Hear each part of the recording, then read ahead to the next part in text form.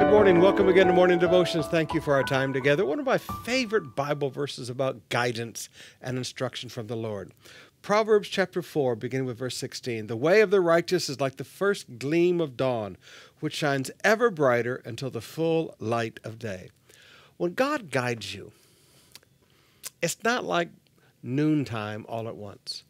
When God's guidance begins in your life, it's like the first gleam of dawn. You see it rising. Now, when I think of a first gleam of dawn, forgive me. I used to live on Rojas Boulevard, and I used to love watching the sun rise over Manila Bay and love watching it set over Manila Bay at other times of the year. But my favorite place to watch the sunrise is the Sea of Galilee, and to watch the first rays begin to come up over the hills on the other side of the Sea of Galilee. And it doesn't take long until the full sun is up and everything is bright. That's God's guidance in your life.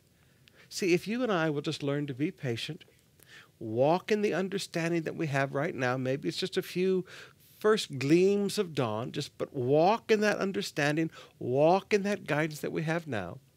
God just causes that guidance to grow brighter and brighter and brighter until we with complete clarity, understand the direction that God has for our lives.